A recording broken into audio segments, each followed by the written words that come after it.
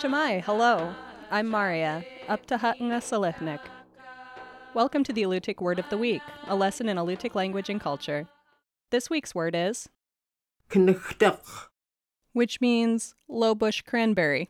In a sentence, Ingimtanyani knuchtangchtuq.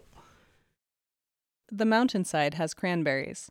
The low bush cranberry or lingonberry is a creeping plant with thick, oval, shiny green leaves, pink bell-shaped flowers, and round red berries. The word knuchtaq literally means something pressed down.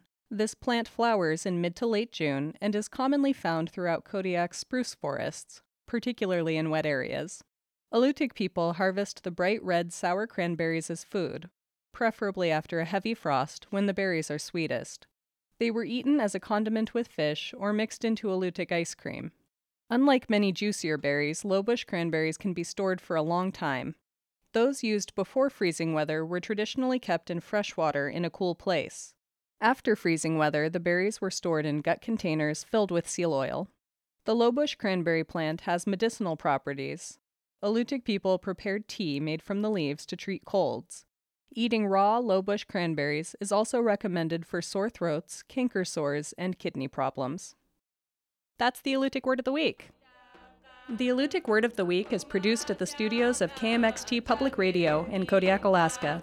Words are spoken and translated by Nick Alokli and Sophie Shepard.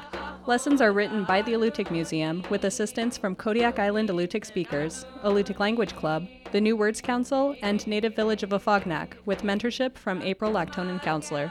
Lessons are published in the Kodiak Daily Mirror each Friday. Please contact the Alutiiq Museum to sign up for weekly distribution of lesson copies by visiting the museum's website at alutiiqmuseum.org or find our podcast on the iTunes Store.